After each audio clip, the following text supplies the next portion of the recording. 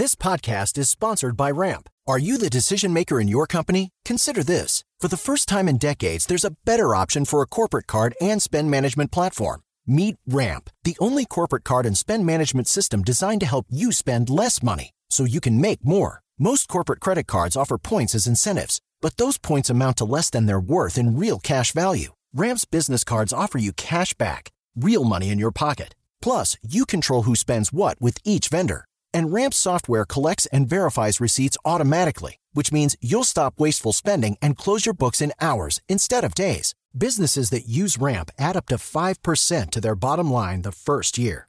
If you're a decision maker, adding Ramp could be one of the best decisions you've ever made.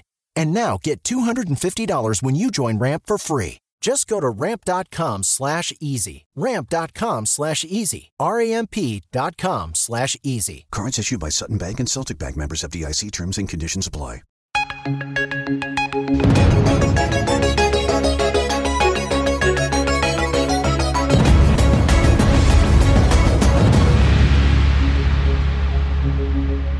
Bom, e a gente está começando aqui no Grupo Jovem Pan, para todo o Brasil, você já sabe, mais um Liderança e Inovação. E a jogada, enfim, o viés do programa, né? O conceito, a alma, vocês realmente já conhecem, estamos aí juntos há quase um ano, é sempre, né, tentar nos inspirar a você que está nos assistindo, buscando as melhores práticas, buscando noções de inovação, caminhos que sejam disruptivos, enfim. A ideia, de fato, é contribuir para o ambiente corporativo, o ambiente empresarial do país. Isso vale para empresários, vale para executivos, vale para universitários, enfim, vale para todos aqueles que pretendem investir no nosso país e, sobretudo, acreditar no Brasil, independente de qualquer posição política, porque o Brasil é feito, por nós brasileiros. E hoje, aqui no nosso Liderança e Inovação, Grupo Jovem Pan, eu tenho o prazer de receber a Vanessa Brandão. A Vanessa é diretora de marketing de Amstel, Amstel Ultra e Devassa, todas essas 3 marcas do grupo Heineken. Vanessa, super prazer em te receber aqui no nosso Liderança e Inovação. Obrigada, que honra estar aqui. Eu sou fã do programa. Que bom.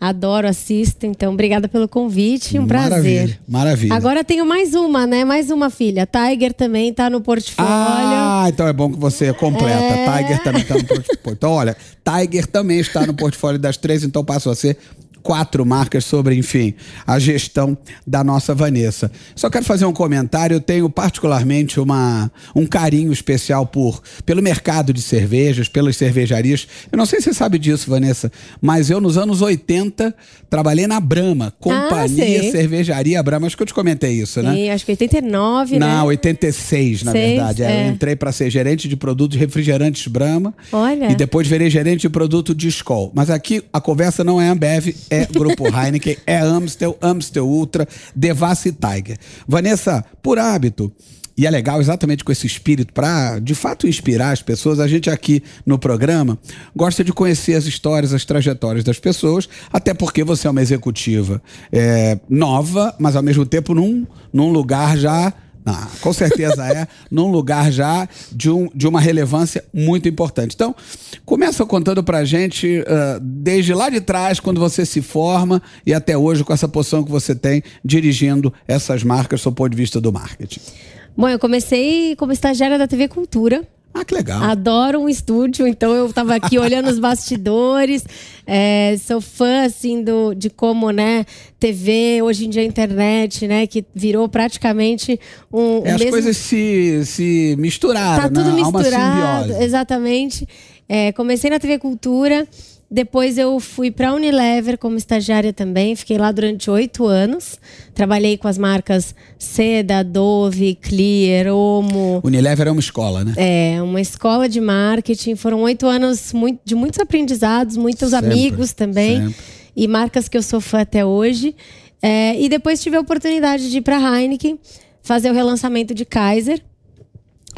Na época, a Heineken estava estabelecendo a operação no Brasil, né? Tinha comprado todo o portfólio de cervejas da FENSA e estava colocando a operação para rodar. Isso mais ou menos quando? 2011. Vanessa? 2010 foi quando a Heineken... Legal. Chega no Brasil. País. Eu cheguei na Heineken em março de 2011. Legal. Então faz um tempinho aí. 11 anos.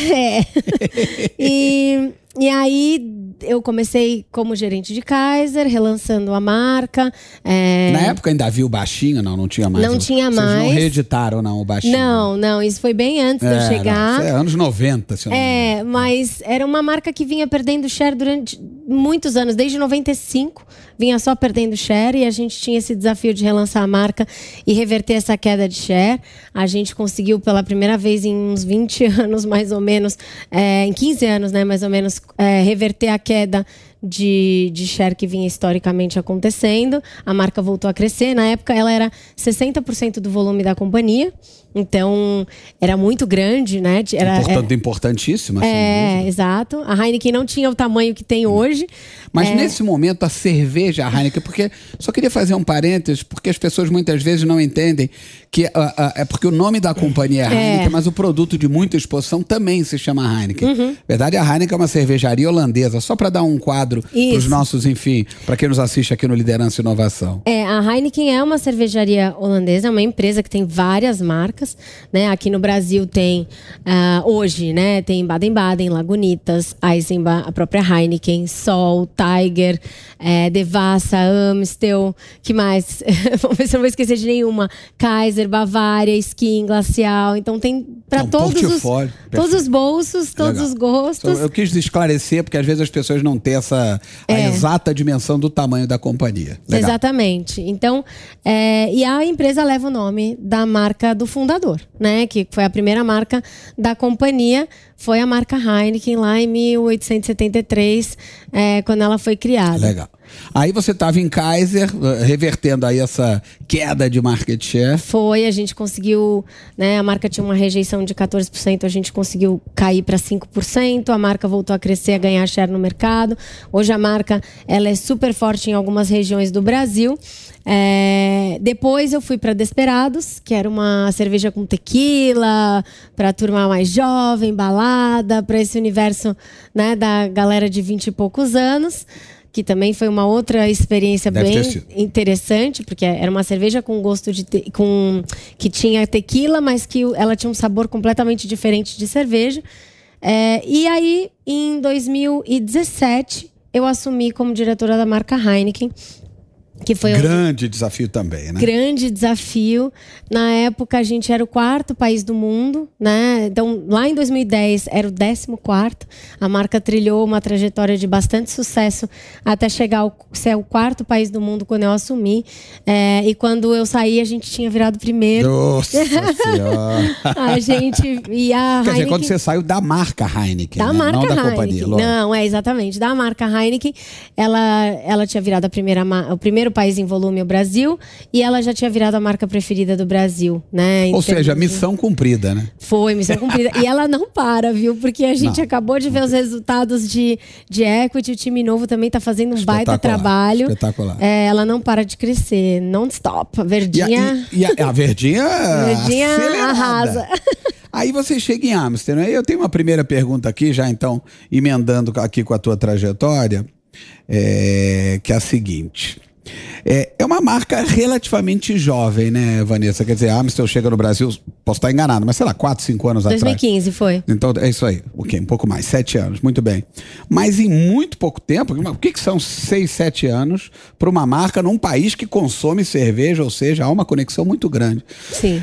Eu queria que você contasse pra gente o que está por trás dessa velocidade. Certamente tem teu trabalho por trás disso, o trabalho do teu time, mas o que está por trás dessa velocidade? Porque em muito pouco tempo, 7 anos, a cerveja está com o posicionamento que está, presente nos locais onde está, não sei exatamente com relação à market share, mas é uma importantíssima presença.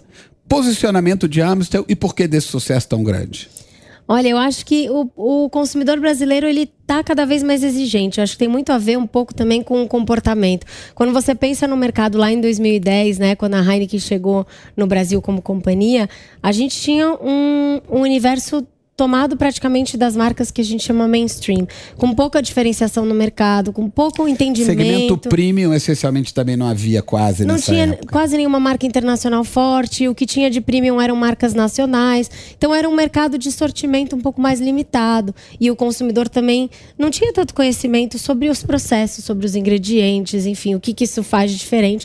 E a Heineken chegou como sendo uma marca internacional, com patrocínios como Champions League, Fórmula 1, o próprio Rock in Rio, né? O Rock in Rio, que é de uma parceria de muito longo prazo. E ela começou a trazer códigos de internacionalidade, falar de receita, de ser água, malte, lúpulo e nada mais, né? Então eu acho que, e junto com o crescimento também do poder aquisitivo do brasileiro, ele começou a se interessar por cerveja, entender um pouco mais do que é. Puro malte virou uma grande coisa, né, assim, dentro desse mercado. O consumidor associa cervejas de puro malte a cerveja de qualidade, e isso foi muito favorável para a vinda de Amstel, porque quando o Amstel chegou... Já havia um pouco dessa visão, né? Exatamente. Desse sentimento, né? Então ela chegou... enquanto o Heineken construiu o segmento premium e foi a grande responsável pelo crescimento do mercado premium, que na época, em 2010, estava na casa de 4% e já está para cima de 14% em tamanho, né, do mercado. Hoje eu acho que chega a beira 20%, né, o mercado premium. Nessa época, a Heineken foi a grande responsável por isso. No mercado mainstream, não tinha tanta novidade. Então, quando o Amstel chegou, ela também democratizou e trouxe códigos do universo premium para o mercado um pouco mais acessível.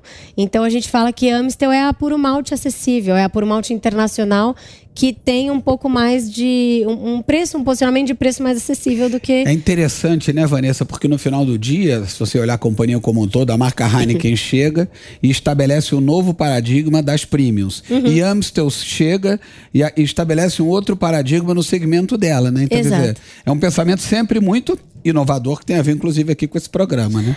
Você tá olhando, você tá atento às tendências do consumidor, o que ele valoriza, o que ele busca, e você oferecer para ele, antes de todo mundo, um benefício que só você pode ter, né? E aí depois teve um boom das puro maltes, né? Aí um monte de lançamento de marca puro malte, e a gente continua mostrando os nossos diferenciais. Quando você chega numa Amstel, uma puro malte que vem, que nasceu em Amsterdã, que tem um nome que deu origem, né? O nome dela tem origem porque tem um rio que chama Amstel. Né? E ela tem uma levedura que vem da Holanda. Então imagina trazer a levedura em câmara fria, lá da Holanda, para fazer a cerveja aqui. Só a logística já é uma loucura, né? Isso é uma coisa que só ela tem, né? Então é um diferencial dentro do mercado. E aí você vai para a Devassa, que também é uma puro malte num segmento mais acessível, que foi a marca que pegou essa receita, que era uma receita gringa, né, europeia, internacional, que era tida como muito amarga para o brasileiro, e ela transformou numa cerveja leve, refrescante, que tem um IBU, né, que é o índice de amargor um pouco mais leve, tem maltes 100% naturais. Então, a companhia Heineken, agora tem Tiger chegando, que também é uma puro malte para esse universo mais acessível. A companhia está sempre buscando trazer novidades, né? Quando tá todo mundo agora falando de puro malte europeia, tem Tiger que vem de Singapura. E aí eu faço uma observação, eu gosto de, enfim, observar, para você que sempre nos assiste, já conhece meu estilo, sem dúvida. Quer dizer, se você para pensar, né, Vanessa, no segmento de cervejas, aparentemente não tem muito o que inovar. Pelo contrário, o pensamento de vocês é exatamente a ponta oposta. Tem muito o que inovar, sim, tanto que a gente percebe esse crescimento astronômico, tanto de Heineken quanto de Amstel. Você falou sobre gente, né, sobre pessoas, quer dizer, inclusive pensamento no sentido de botar o consumidor no centro ali do pensamento da empresa, no sentido de, né, apresentar inovação, novidades, etc. E vocês têm o I am or I am, né, que eu particularmente adoro, né, que no final do dia é respeitar a individualidade da pessoa, né, no mundo da diversidade, no mundo do respeito às raças, enfim, um tema absolutamente fundamental. A gente sempre fala sobre isso aqui no programa. Então eu queria que você contasse um pouquinho o que está por trás desse conceito, como é que isso foi pensado e quais são os caminhos do I am or I am. Bom, tem uma coisa que é uma característica muito forte nossa lá na companhia, que a gente busca sempre ser bastante relevante em tudo que a gente faz. Então não é sair apoiando tudo e qualquer coisa, e sim a gente construir histórias que sejam significativas e que façam a diferença de verdade, alguma diferença positiva no mundo. E quando a gente fala de Amstel, que é uma marca que vem de Amsterdã, um lugar onde se tem respeito, tolerância, uma das maiores paradas LGBTQIA+ do mundo, se não é a maior. Não, a maior é aqui, no Brasil. Eu acho que a maior é aqui, depois tem Amsterdã e Berlim também, que é muito grande. Uma coisa mas assim. É uma das primeiras que surgiu. A marca fala de todo mundo ser bem-vindo. E aí a gente tá no país que mais mata pessoas trans no mundo. Então, como que uma marca que fala que todo mundo é bem-vindo, nesse contexto vai ser relevante? Acho que essa é a palavra-chave em todo pensamento e construção de marca que a gente faz. Relevância. Eu não posso ignorar o fato de eu estar nesse contexto para falar de uma marca onde todo mundo é bem-vindo. E numa das conversas que a gente teve, eu adoro falar isso porque foi de verdade assim que surgiu o insight, a gente teve uma conversa com a Pepita, né, que é uma cantora, uma mulher trans. Sim. E ela falou pra gente, olha, um dia eu adoraria que me chamassem pra falar sobre outra coisa do que além de ser mulher trans. Eu sou cantora, tem mulheres trans que são advogadas, que são médicas, que são... Tem pensamentos, tem ideias, tem conceitos, tem riqueza. Que muito são além... muito mais do que a letra que elas representam nesta sigla. E foi aí que nasceu o insight de você é o que você quiser e você é muito mais do que uma sigla. Né? E que as pessoas tentam colocar numa caixinha e definir, mas não, as pessoas felizmente isso está sendo quebrado, né? Porque essa coisa cartesiana tem que deixar de existir, né? Tem, e ainda tem muito chão. Não, muito chão. Está sendo quebrado ali. Mas foi assim que nasceu, e aí quando a gente decidiu Amstel, então vai ser uma tela em branco para que as pessoas da comunidade LGBTQIA+ possam se expressar e serem o que elas quiserem ser. Tanto é que foi a primeira vez que a gente teve assim, no mercado, um casting dentro da campanha totalmente LGBTQIA+, e a gente co-criou a campanha com eles. Então, não foi a gente que escreveu aquele roteiro. Que legal! Os personagens da campanha, as pessoas que eram, enfim, a Pablo, a Reikete, o Matheus Carrilho, as próprias o Marcelo participaram da construção criativa da campanha. Genial. A Bielo, todo mundo escolheu como que ia ser a sua cena e como que qual ia ser a sua palavra. Então, I am o quê? Então a Pepita escolheu resistência, a Biela escolheu poderosa. Genial. Então assim, cada um escolheu a sua palavra. A única coisa que a gente tinha era a trilha. Tanto é que eu lembro que o pessoal, mas como que a gente vai orçar esse filme? Eu falei, não sei, não tem roteiro. Quem vai escolher a cena da Pablo é a Pablo, quem vai escolher a cena da Biela é a Biela. Que legal.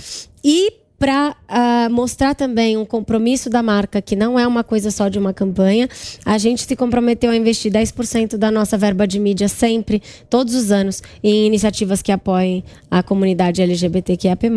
E também a gente tem um programa junto com o Facebook, que a gente apoia, o Feito com Orgulho, onde a gente acelera 220 esse ano, empreendedores LGBTQIA+.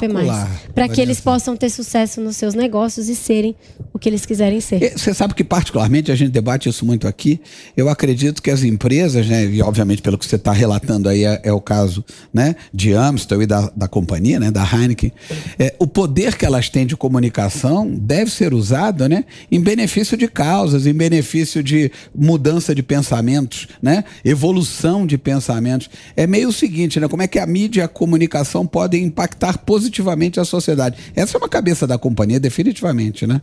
Com certeza, porque eu acho que não dá mais para você só oferecer um produto. Você tem uma marca que ela tá aqui. A gente acredita que o nosso produto, a gente está falando de cerveja, né? A gente quer que ele esteja associado a momentos de diversão, a momentos positivos. Então, se a gente tem uma marca que quer se construir, a gente fala muito em ser relevante. E o que é ser relevante hoje na sociedade? É ajudar a transformar o mundo para melhor, né? A gente está aqui, a gente tem um poder de comunicação. Uma força de mídia, exato, né? De investimento. E não é só a causa pela causa também. São causas que são genuínas e que têm a ver com cada uma das marcas. Então, Amstel, como eu falei, tem esse propósito, essa causa muito atrelado à diversidade, com um foco grande na comunidade LGBTQIA+, por conta de onde ela veio do seu histórico. Quando você vai para Devassa, Devassa é uma marca que nasceu da criatividade brasileira. Então, como é que você fala de criatividade brasileira sem falar da comunidade negra, que é 56% da população, que não é minoria? Está aí a Isa, né? Está aí a Isa. A Isa, quando você vai para o Nordeste, que é onde a marca é mais forte, esse número, né, de percentual da população negra vai para mais de 70%. Então, a marca fala muito, tem muita representatividade, tanto na frente das câmeras quanto atrás das câmeras, em tudo que faz. A série que a gente produziu ano passado com a Isa, ela estava lançando uma música que chama Guetos, né? E a gente estava falando de como que a gente poderia trabalhar para lançar essa música. Ela ia fazer uma live e a gente estava querendo entrar junto. No final a gente construiu um projeto. A gente estava aqui falando, né? TV, digital, tá tudo misturado hoje. O projeto foi ao redor da música Guetos, porque quando você pensa em criatividade brasileira, ela nasce da onde? Né? E como? Então, e como? A gente falou, bom, a criatividade brasileira nasce hoje nos guetos. O samba, lá no início do século XX, nasce no gueto. Casa da Tia Ciata, para citar um exemplo.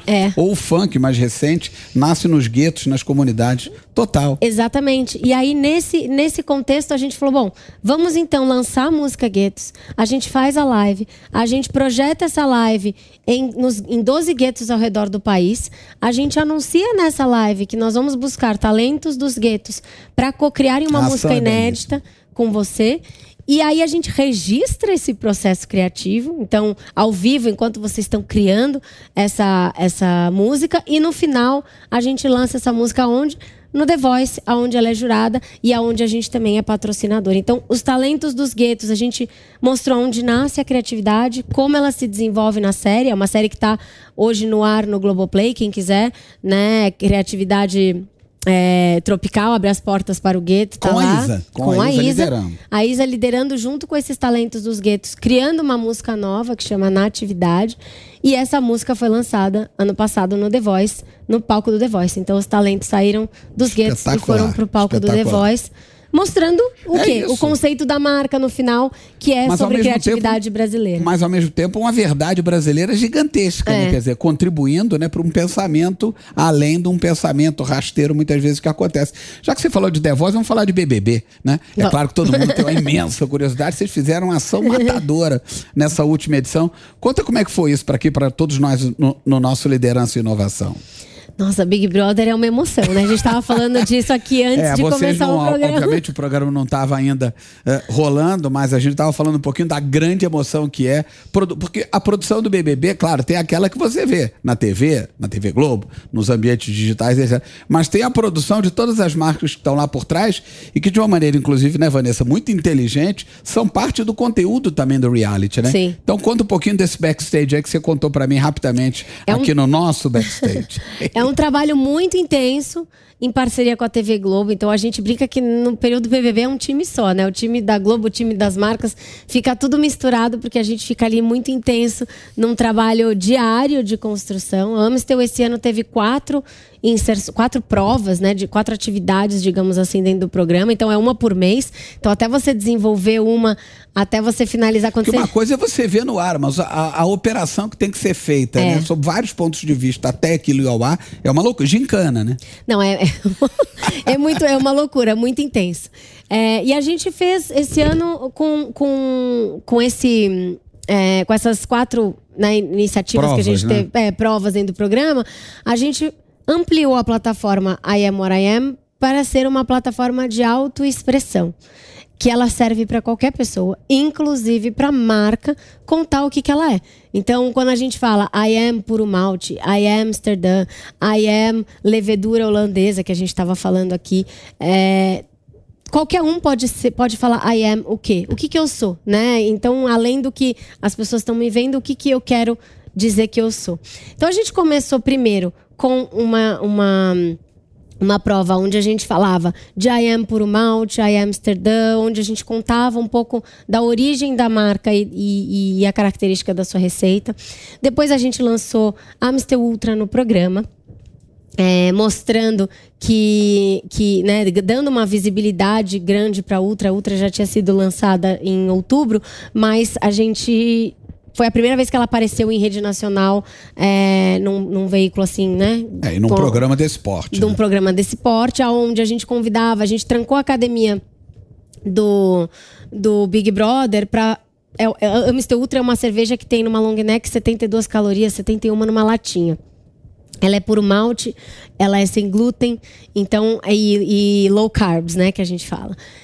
Ela é uma cerveja que ela vem justamente te convidar a parar de contar calorias. Então, se a gente fala num lugar onde todo mundo é bem-vindo, né, num posicionamento de Amstel, ela te convida a parar de contar calorias, justamente te oferecendo um produto para você não ter essa noia, né, de ficar obcecado por calorias. Tô te oferecendo um produto aqui que tem esse aspecto mais saudável, mas você não precisa escolher entre ser saudável e ter prazer, porque você tem uma puro malte de baixa caloria, então para de contar as calorias e vai contar os momentos. É uma inovação também, né, Vanessa? Não tem nenhum produto com essa característica no Brasil, tem? Não, uma puro malte de baixa caloria e sem glúten, não. Espetacular. E aí, esse é o objetivo dela. A campanha, inclusive, brincava com isso. E para parar de contar calorias, a gente fechou a academia, né? Fazendo uma brincadeira com os brothers que iam lá fazer o exercício aqui, hoje não.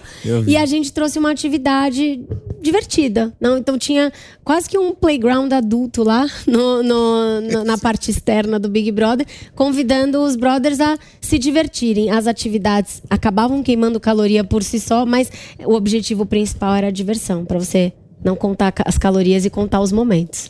Vocês, Vanessa, tem um histórico que você comentou aqui rapidamente, lá de trás, ainda falando de Heineken, né?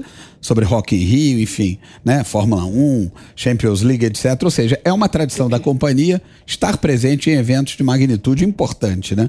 No caso de Amstel, tem sido assim da mesma maneira, né? Vocês estiveram há pouco tempo no Rock the Mountain, lá no Rio de Janeiro, sim, no Team Music, Noites Cariocas. Qual é a importância também desse contato? Até porque houve a pandemia, né? Agora a gente está um pouco, enfim, ainda não terminou, mas ao que tudo indica, estamos no final dela. Qual é a importância desse contato, né, desse olhar, desse tete-a-tete com o consumidor para a marca Amstel?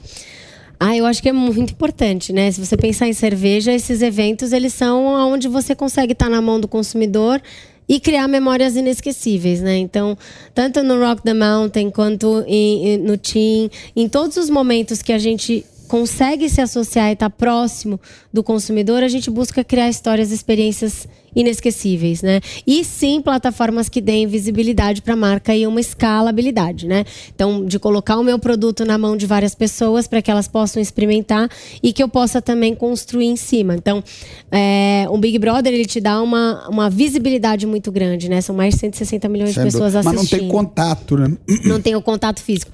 Para isso, às vezes, a gente faz algumas ações com QR Code, levando para o e-commerce e tal. Mas nos eventos, é o que você falou, você tá ali, na mão da pessoa, naquele momento que ela tá vendo um show do qual ela é fã e a marca tá ali presente naquele momento. Então, junto, a gente também cria experiências atreladas. Então, a gente teve no Rock the Mountain, por exemplo, um bungee jump de Amstel Ultra, para que as pessoas também pudessem se divertir sem contar as calorias. Você tem várias atividades que a marca proporciona para fazer tornar a experiência no festival ainda mais memorável e inesquecível. Então, acho que a gente tem agora a Tiger, né, como patrocinadora do STU também, que vamos começar a comunicar. Sim. Então, eu acho que todos os momentos as marcas buscam essa associação de forma positiva. Eu particularmente sou um defensor absoluto da experiência. Claro que depende do produto, evidente, mas no caso da cerveja, né? Sim. Muito importante você gerar aquela experiência sem nenhuma dúvida. Deixa eu fazer uma colocação aqui. Vanessa, a gente está vivendo um mundo, quer dizer, lá atrás, eu que me formei em propaganda, publicidade e propaganda nos anos 80, imagina.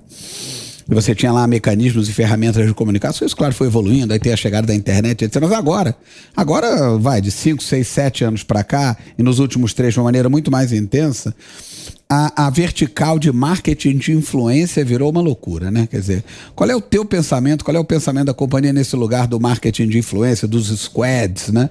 De influenciadores, etc. Qual é a tua visão a esse respeito, Vanessa? Eu acho que eles são os grandes parceiros da marca, de verdade, assim, eu também... A Isa é uma influencer de Devassa, para citar um exemplo. Sim, né? Exato. Ela tem várias outras, né? A gente tem Tainara também, Tainara Ogê, que é uma grande parceira da marca. A gente tem Tiamá, que tá sempre junto com a gente, Preta Rara também, que tá sempre junto com a gente em Devassa. Em Amstel a gente tem Pablo, a gente tem Gil. É uma coisa de uma verdade, né? Eu particularmente sou um entusiasta dessa nova vertical. Porque essas pessoas estão conectadas de verdade, né? Tem um pouco de dia a dia também, né? Sai do ambiente publicitário e via de uma coisa... Parte para um lugar mais verdadeiro, né? Exato. Eu acho que tem uma coisa muito de cocriação. Que quando você tem um creator, um influenciador, né, junto com você, você tem que também entender que a linguagem não é só a sua, porque eles também são um canal de mídia, eles têm uma audiência. Então, da mesma forma que eu não posso chegar num programa e oferecer uma coisa que não tem nada a ver com o perfil do programa, eu tenho que ir num Big Brother ver como que eu entro dentro do contexto. Com os influenciadores é a mesma coisa, porque eles têm uma audiência grande, eles têm pessoas que seguem, que são fãs deles, e eles têm uma linguagem própria e que dá certo e que funciona com aquela audiência. Então, quando a gente vai sentar com algum influenciador para cocriar, óbvio que eu explico qual que é o meu objetivo e o que eu quero fazer e o que a marca está procurando e buscando, mas a gente deixa muito na mão deles também a criação do conteúdo. O que a gente vai comunicar é muito o que a marca precisa. Criação, collab. Agora, o como tem muito que está na mão dele. E acho que uma das coisas para o marqueteiro que às vezes é muito difícil desapegar eu não vou ter controle sobre o como, né? Mas a inteligência está exatamente aí. Exatamente. Então, você saber também desapegar do como e entender... Interessante esse conceito, Vanessa. Porque no final das contas, voltando para aquela palavrinha que eu sempre falo, que é relevância. Você quer botar um elefante no meio do negócio, ou você quer falar numa linguagem mais orgânica que aquela audiência está acostumada e que você vai ser muito mais relevante, né? Se, por exemplo, as pessoas virem a Pablo fazendo uma coisa que ela evidentemente está completamente desconfortável, vai ser esquisito e a marca não vai conseguir o que ela quer. Não vai funcionar. Não vai. Então precisa ser um trabalho... Para mim, eu enxergo o marketing de influência, os influenciadores, como grandes parceiros da marca. E é por isso que a gente busca criar relacionamentos de longo prazo. Que legal. Vanessa, a gente está chegando no finalzinho aqui do nosso Liderança e Inovação, como eu te comentei lá atrás, no iniciozinho, antes da gente estar aqui juntos. Tem 3 perguntinhas que são chaves. A gente já tem aí um banco, particularmente eu sou muito orgulhoso com pensamentos, ideias, frases, enfim, que são muito legais. Mas, obviamente, eu quero fazer e dividir isso aqui com quem nos assiste no nosso Liderança e Inovação aqui no Grupo Jovem Pan. Então, a primeira pergunta é, para você, Vanessa, o que é ser uma líder em 2022? Eu acho que ser uma líder em 2022 é a gente ter a capacidade de juntar coisas diferentes, de você conseguir ouvir diferentes perspectivas, pescar alguma coisa que é relevante, você ter uma mente vigilante de alguma coisa que está acontecendo hoje aqui, talvez não seja relevante para hoje, mas em algum momento você pode acessar lá no futuro e falar... Uma vez eu conversei com uma pessoa que pode ajudar aqui, ou tem uma situação que eu vivi ali que pode funcionar nesse caso, e você ter a capacidade de costurar as coisas e fazerem as coisas terem sentido e serem relevantes. Conseguir ouvir as diferentes perspectivas do time, da agência, do consumidor e criar um plano que seja efetivo e relevante para construir a sua marca. Para você, Vanessa, inovar significa? Inovar significa você trazer coisas diferentes do que todo mundo já fez e que sejam relevantes.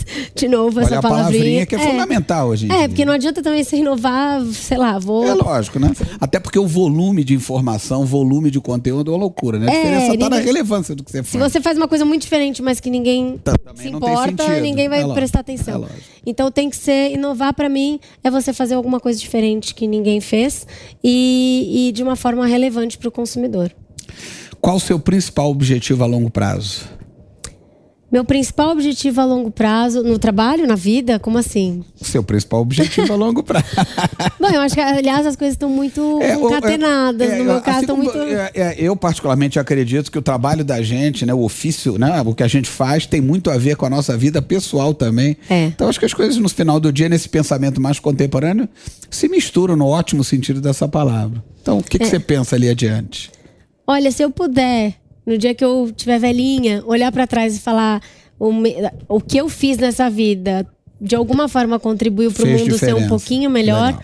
Eu vou estar feliz. Então, o meu objetivo, seja através do meu trabalho, seja através do meu time, seja através das pessoas que têm contato comigo na vida pessoal, o que eu busco é trazer um pouquinho de alegria e tornar o mundo um lugar um pouco melhor. Legal. Merece, se você me permite, Vanessa, um brinde com uma Amstel Ultra. Por favor, porque, afinal de contas, não podemos deixá-la esquentar. Uma conversa tão inspiradora merece um brinde. Vamos na latinha ou vai botar no copo? Eu vou na latinha. Então somos dois. Muito obrigado, Vanessa. Obrigada, saúde.